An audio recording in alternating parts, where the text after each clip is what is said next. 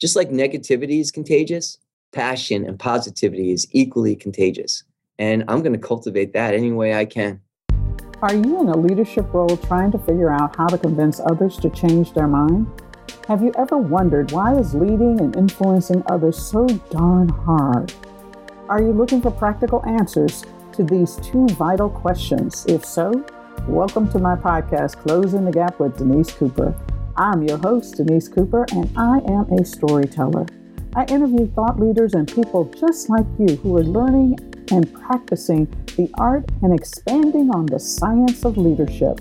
Listen as my guests and I talk about what it takes to be a remarkable leader in the 21st century. You know, I usually start by telling you guys, whoever's listening to this, good morning, good afternoon, good evening, wherever you are. Thank you for listening to the sound of my voice and welcoming my guests, and sit back, relax, because we've got a great show. But today I actually want you to do something different.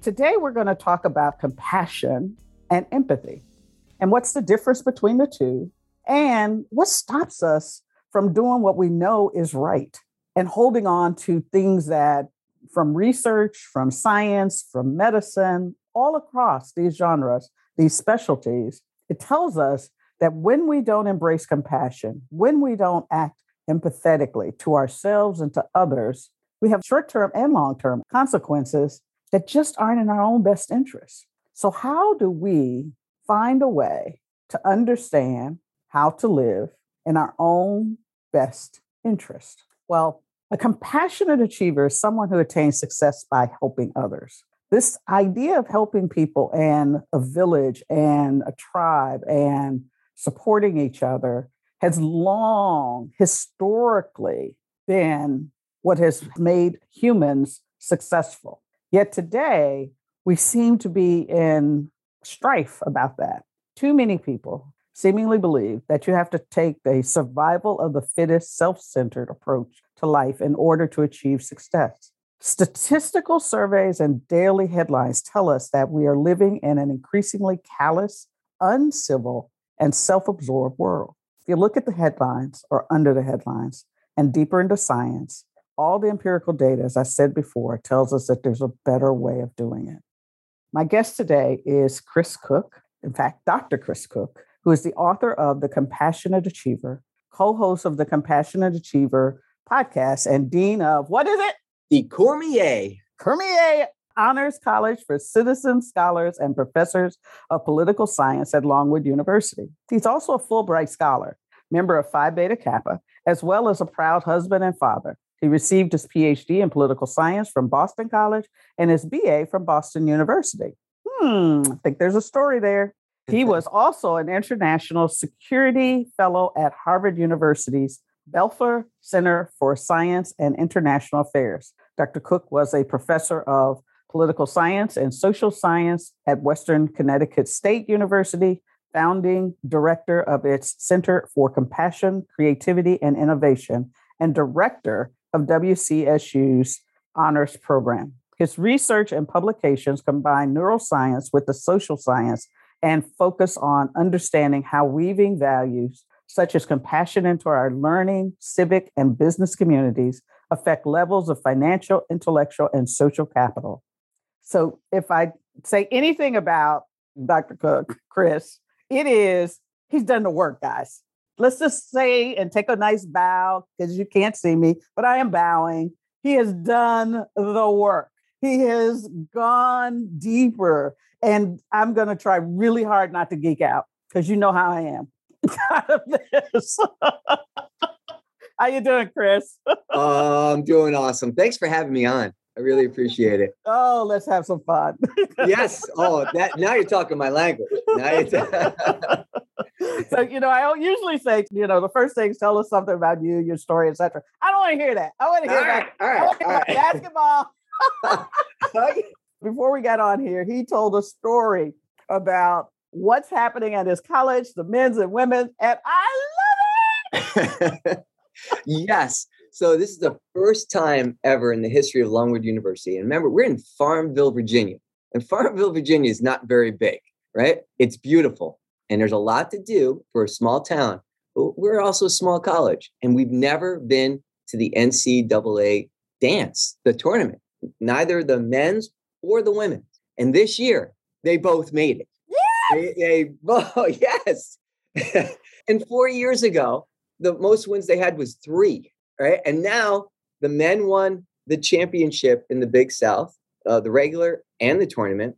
And the women were co-champions of the Big South regular season and then won clearly the tournament. So they both are in the big dance. And shout out to both the men and women's Longwood basketball teams because they did it. They made a dream a reality for each one of them. And they are so well deserving. They are true student athletes. Mm-hmm. And to say that they are students first is a massive honor because especially in the women's side. And I think I told you, I wear the women's gear all the time, right? Because we have several women that are players that are honor students. So they're in the Cormier Honors College. And you bet I'm going to rep, right? The Cormier Honor Scholars. And I had a chance to really sit down with the coach of the women's team.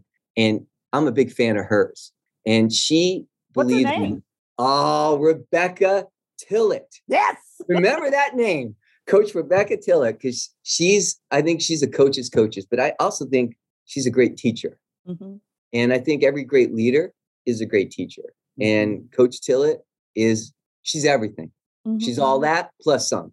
And before practice, they literally do mindfulness training where they focus on themselves and how they can better themselves to better the team.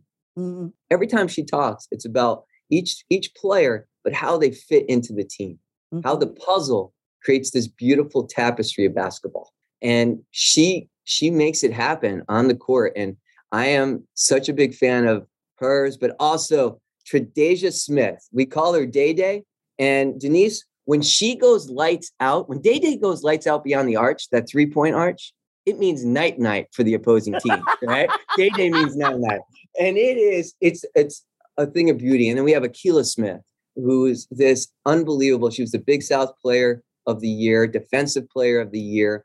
And in the first game of the NCAA tournament, right, all the national shows are like, why don't we know this basketball player? And she deserves all the accolades. But then you have, Kyla McMakin. You have so many great, it's like a team full of stars. Yeah. But I really believe those stars were cultivated by Coach Tillett.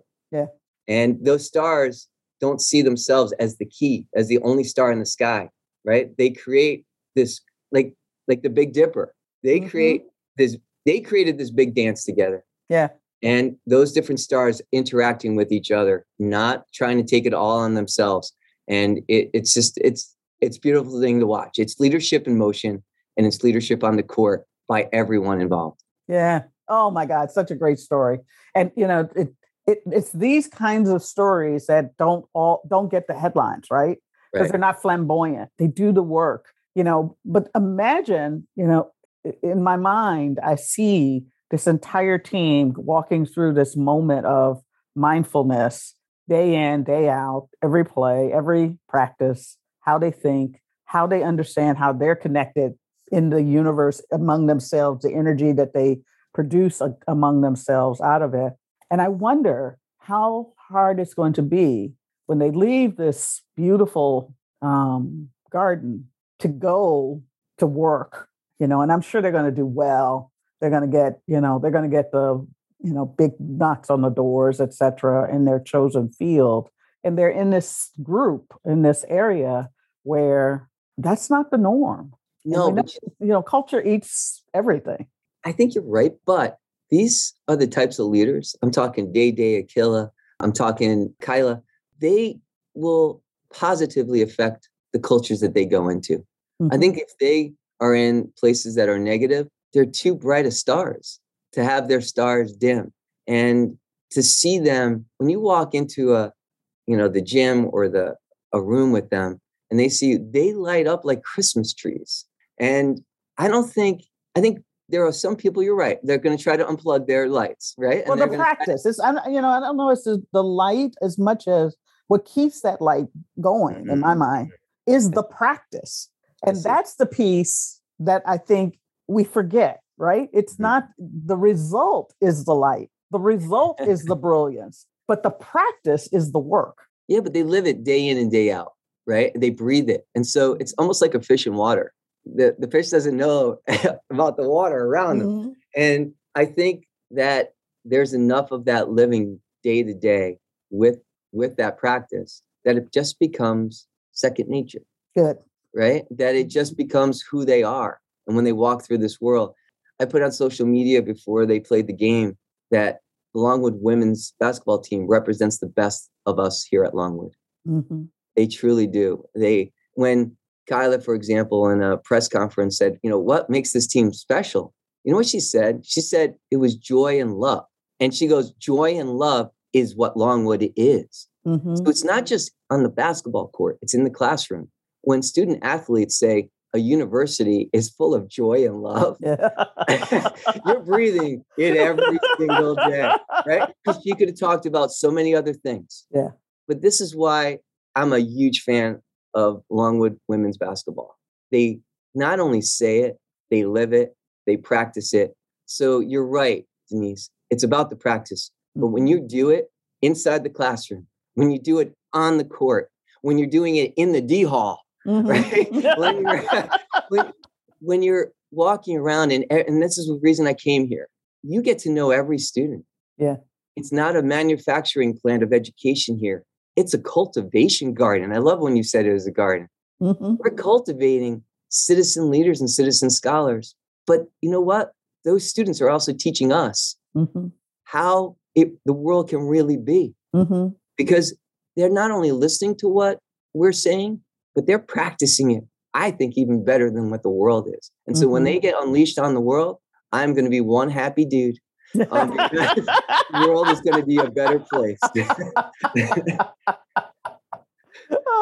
And isn't that what the essence of education is about?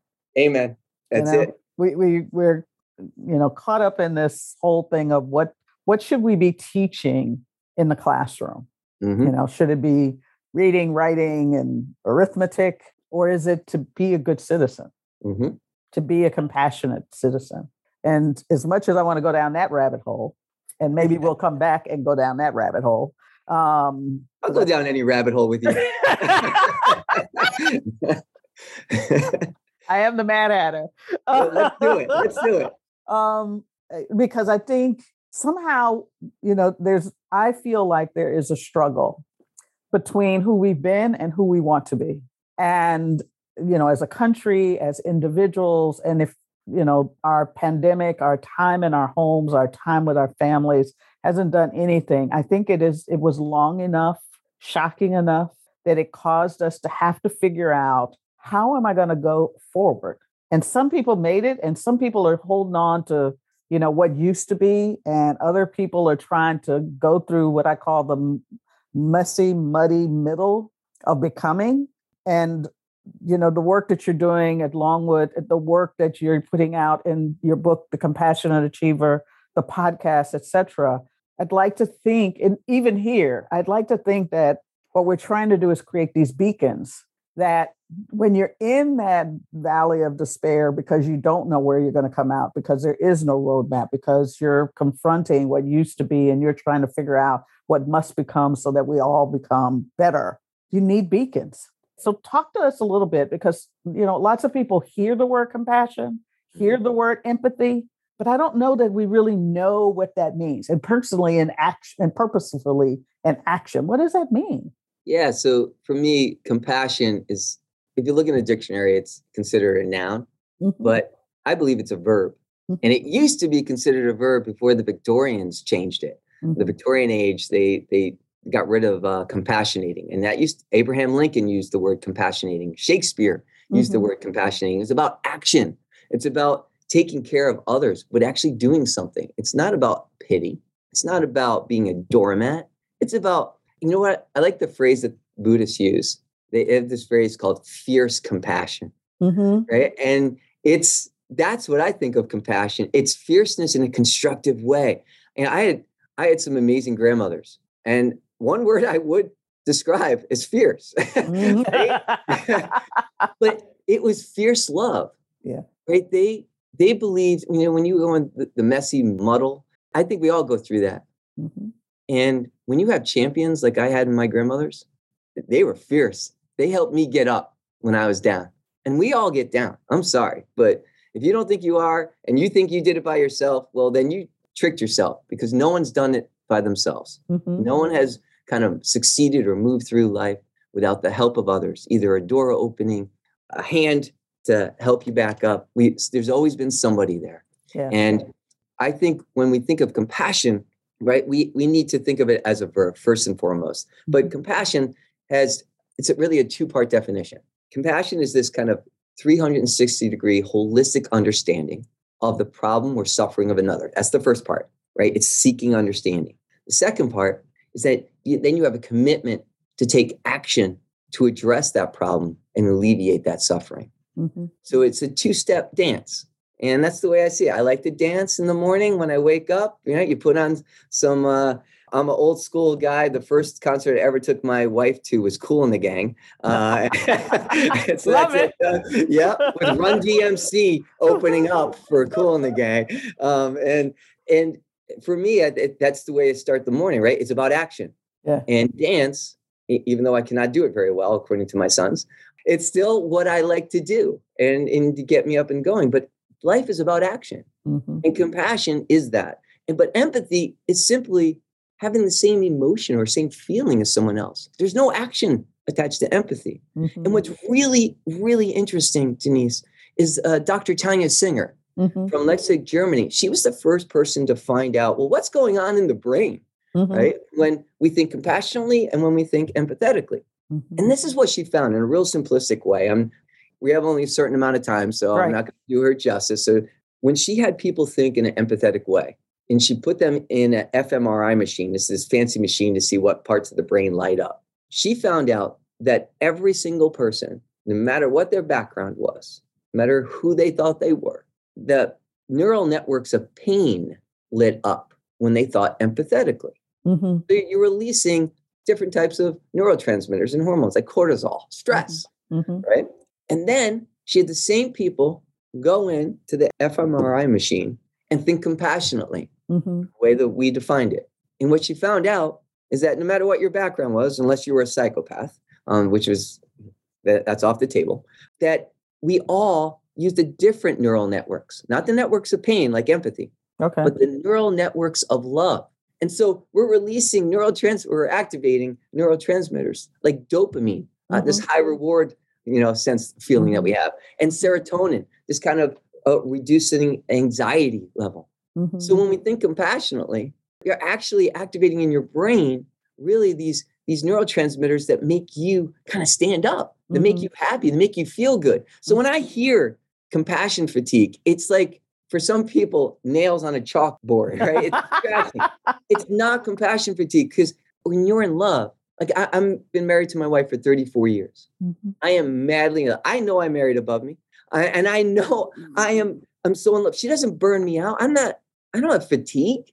It's empathy fatigue. It's not compassion fatigue. Because when you're using empathy, and a lot of people who go into the helping fields, like nursing, teaching, firefight, whatever it is, they are highly empathetic people. And I think we need to learn how to control that empathy so that it doesn't burn us down. I compare empathy to fire, right? When you're in the Northeast and it's -10 and you that fire warms you up, no doubt about it. Okay, it's pretty good.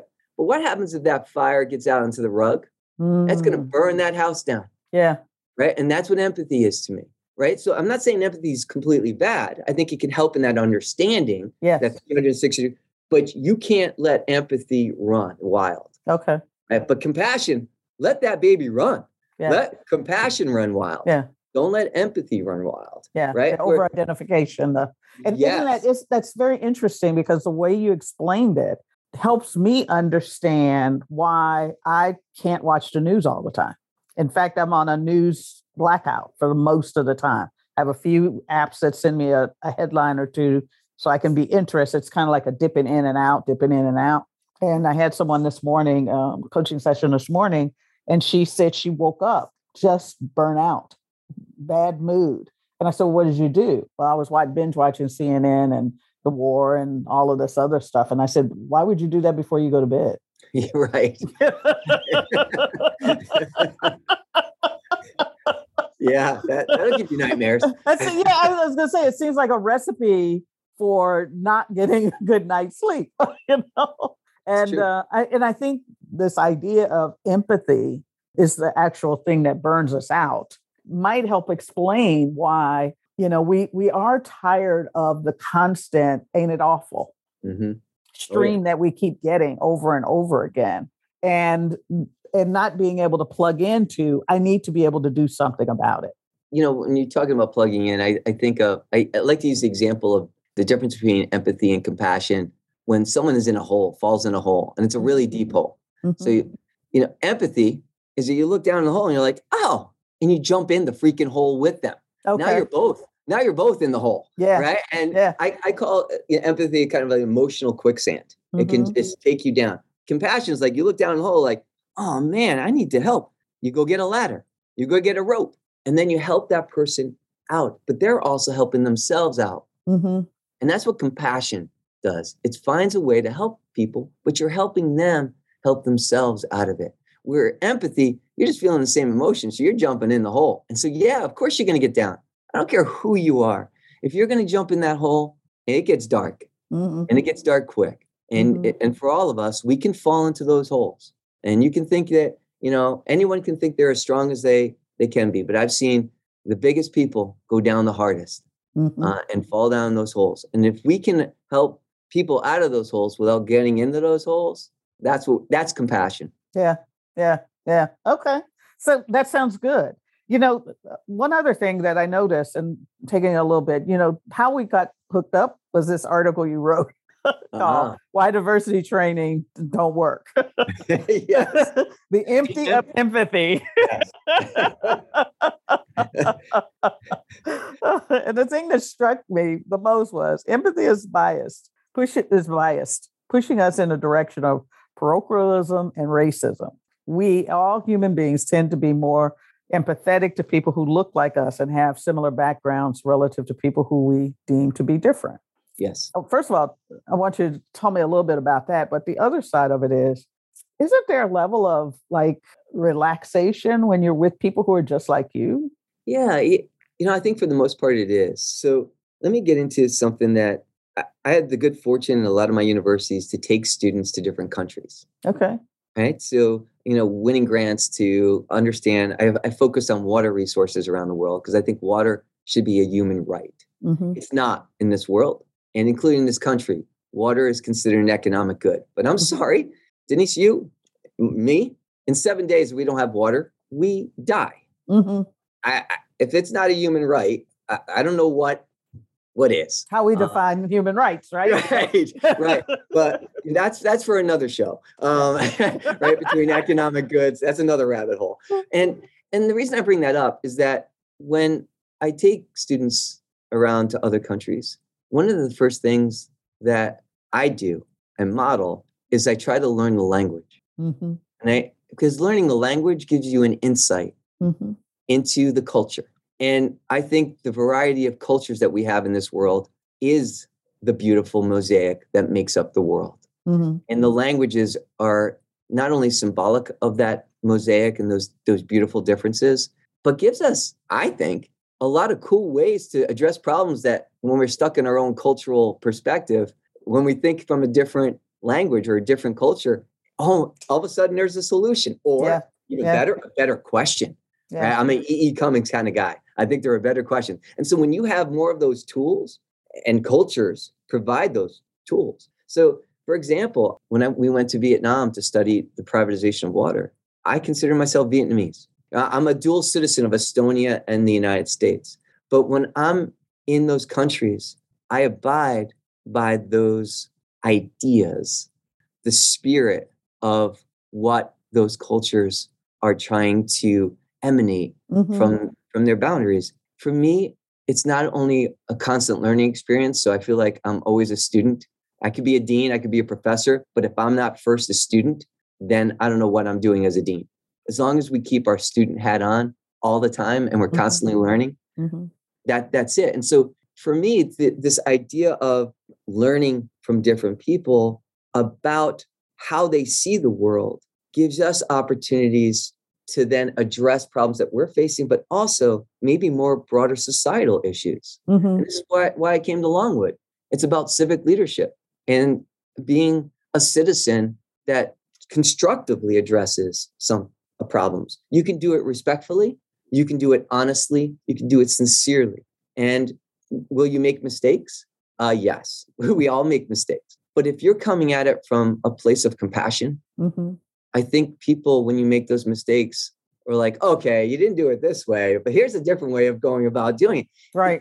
There's an open dialogue that happens. And so when you use it empathetically, yeah, you feel more comfortable with people who look like you, but that also then reinforces your own biases.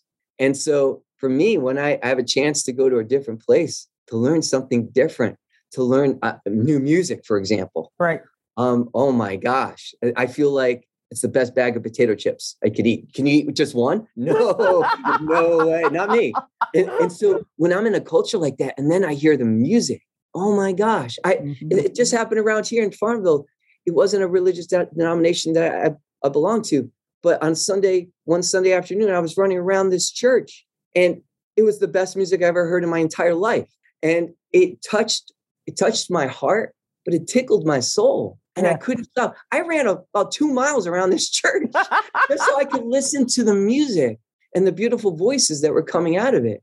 And it was, and I told the gentleman who was in the parking lot attendant, I said, sir, I'm coming back around every single time just to listen. He goes, son, you can come on in, right?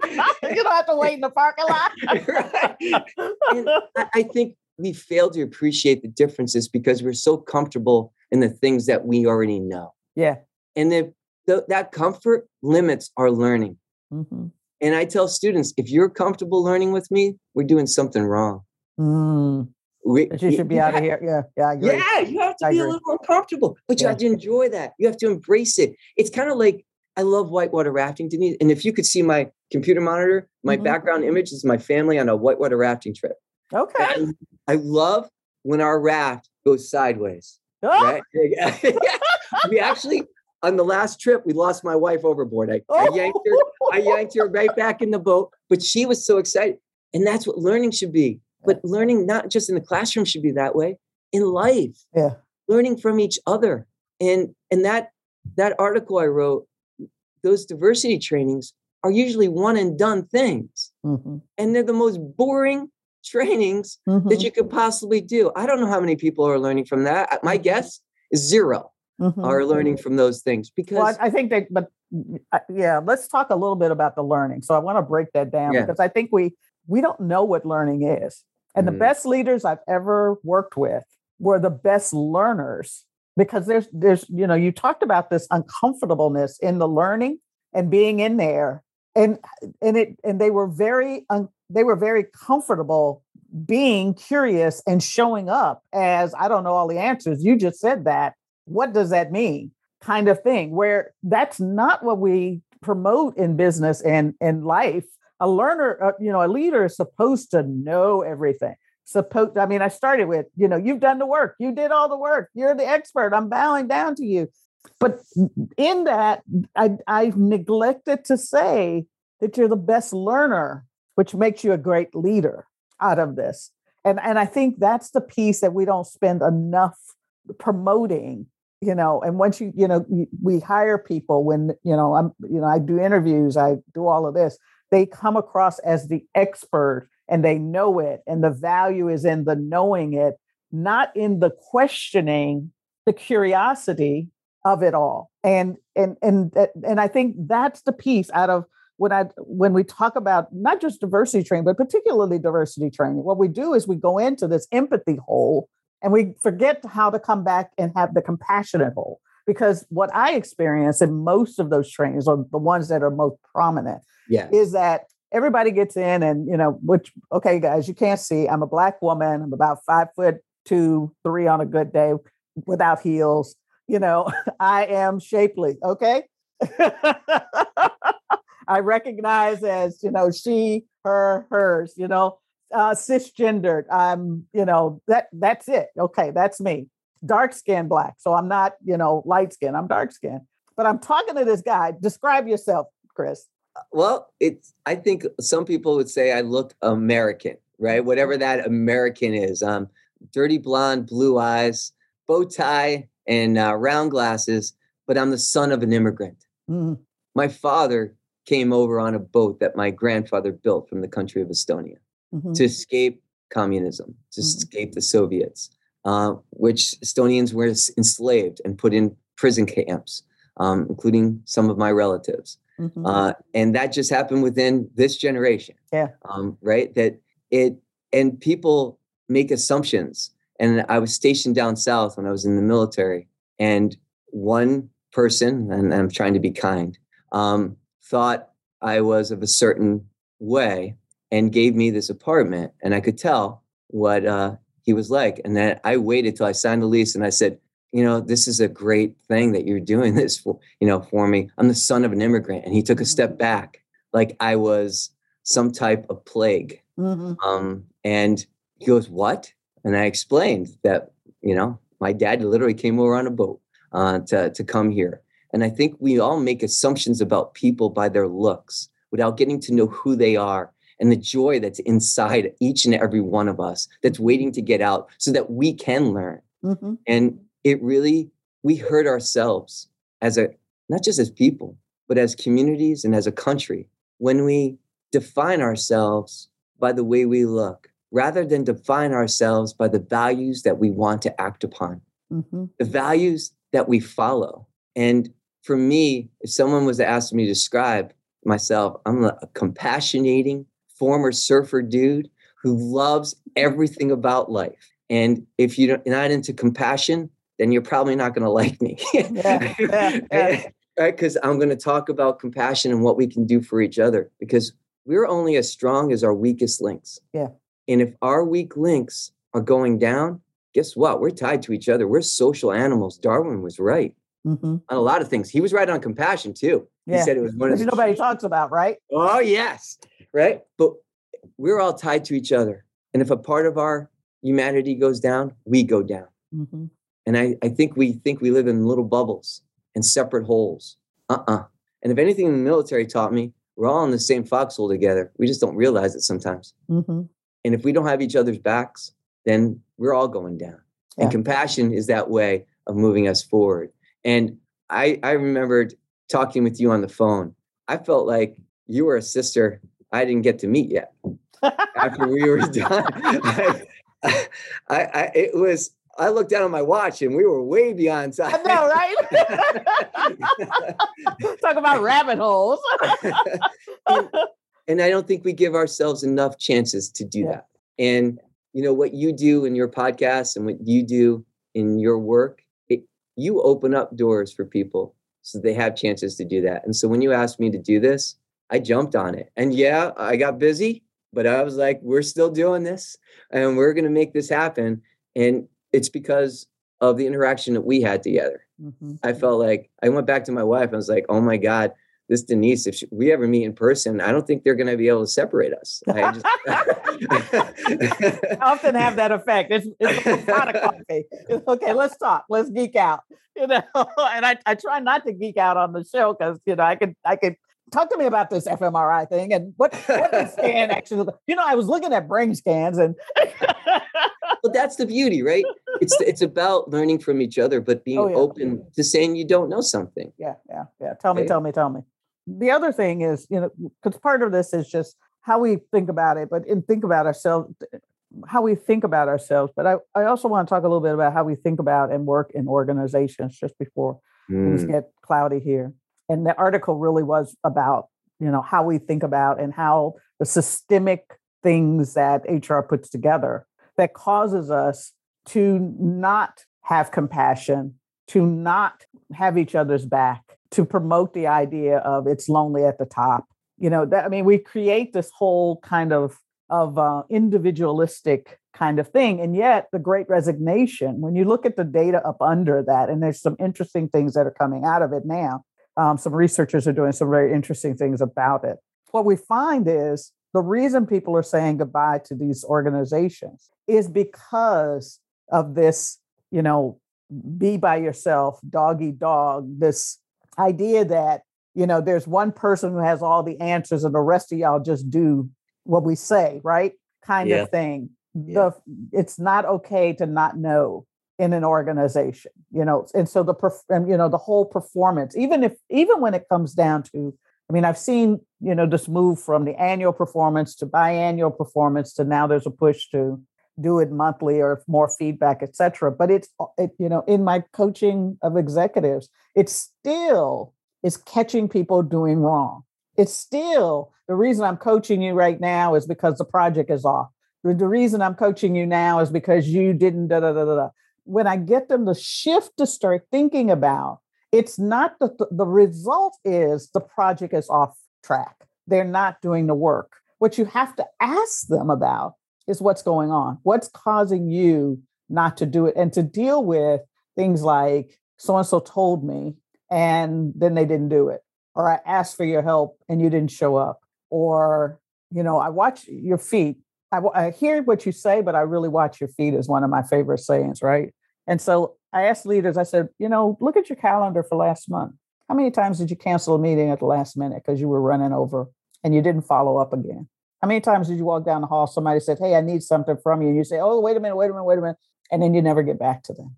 Those are all broken moments of trust. Those are all broken moments or moments that you define that you're too busy, you don't support me, you don't care about me.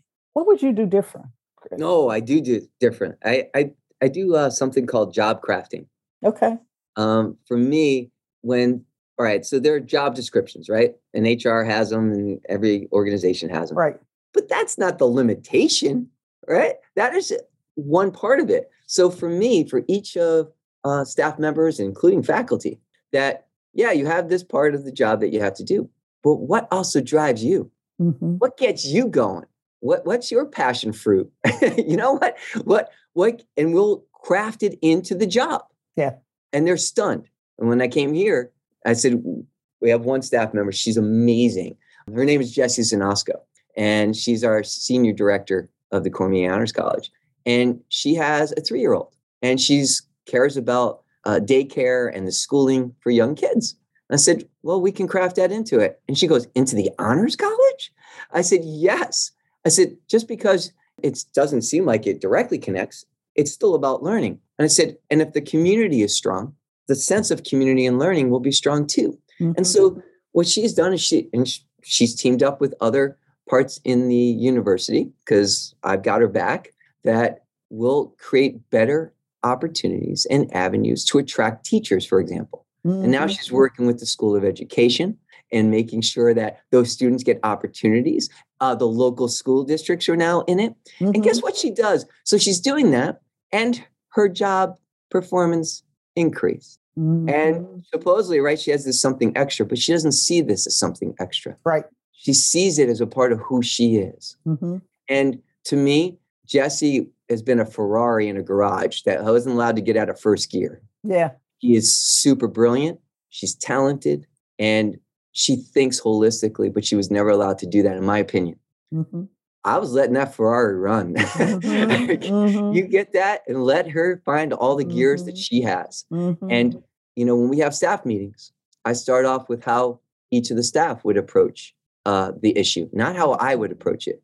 And so at the end, recently at one of them, I started off one way, and the entire staff felt comfortable enough that they all thought the other way. Guess where I went? Mm-hmm. I went where the staff went. Okay. And the staff actually did a job that I never thought was even possible. Right. Because their arguments were all different. But I was thinking one way because of an experience I had before. But they saw different opportunities in other areas of the university that I did not know about, but they did because of friends or previous experience. And I would be an idiot not to tap into that knowledge, thinking that I had the knowledge from my previous places. Mm-hmm. So I think everyone has a piece of knowledge, and it's like a chessboard. Where do you put those pieces?